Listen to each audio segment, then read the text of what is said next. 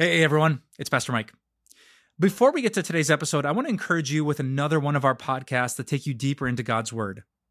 After listening here, please check out Little Things with Amber Albee Swenson. Amber's one of our bloggers and writers, and she's amazing at helping you navigate life's challenges by keeping your eyes fixed on Jesus. Amber is a sister in Christ, really mature, really honest, really funny, a really good friend of mine, and I know she's going to encourage you with her message. Just search for Little Things wherever you get your favorite podcasts.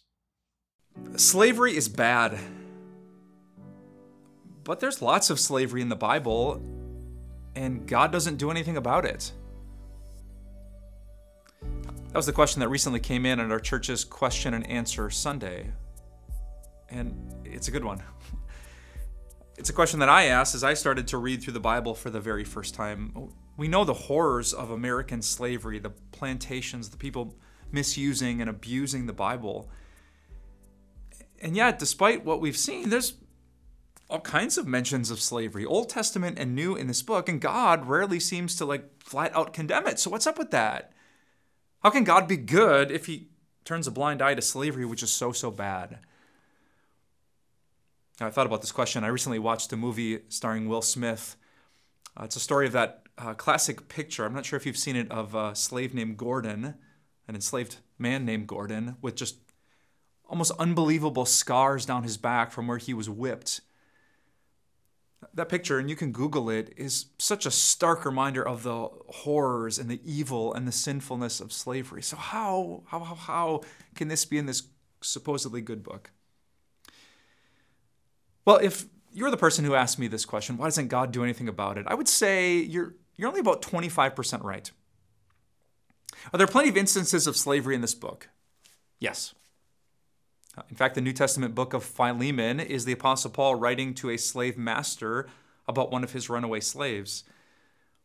About half of the book of Exodus is about God's people enslaved in Egypt, and he releases them from their master, a very malicious man named Pharaoh. So true, there's lots of slavery in all different parts of the Bible. But here's what you should probably know. Many cases of slavery in the Bible are not at all like the slavery that happened here in America. Now, some people were taken slaves as captives of war. Others actually sold themselves into slavery to pay off debts. If my research is right, I think up to 1/2 of major cities in the ancient world, like Corinth or Athens, were filled with slaves because a musician would have been a slave and a teacher would have been a slave. This relationship where you're going to take care of my physical needs and I'm going to work for you, much of that fell under the umbrella of slavery in the ancient world. So you have to remember, slavery that we think of wasn't exactly slavery like they thought of. We might think of a boss and an employee, like I'm enslaved to this 9-to-5 job. I have to come, not of my own free will, because you're paying me, you're taking care of me. That's almost in some instances a form of ancient slavery. So we can't deny some of it was wicked and evil and destructive and abusive, but also some of it was not. But that last line from the question, God doesn't do anything about it, just isn't biblically true. If you read the book of Exodus, for example, in their pain and misery, the slaves of Egypt cried out to God and he heard them and he rescued them. The word Exodus literally means a road out of. They exited Egypt because God was against that abusive, horrific slavery.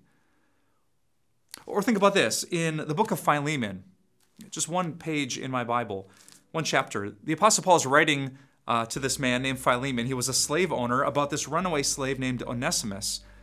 Onesimus had run to Paul, and now Paul was going to send the slave back to his master. And listen what he said to his master. Perhaps the reason Onesimus was separated from you for a little while was that you might have him back forever. Oh, forever slavery. That sounds bad. No, keep reading.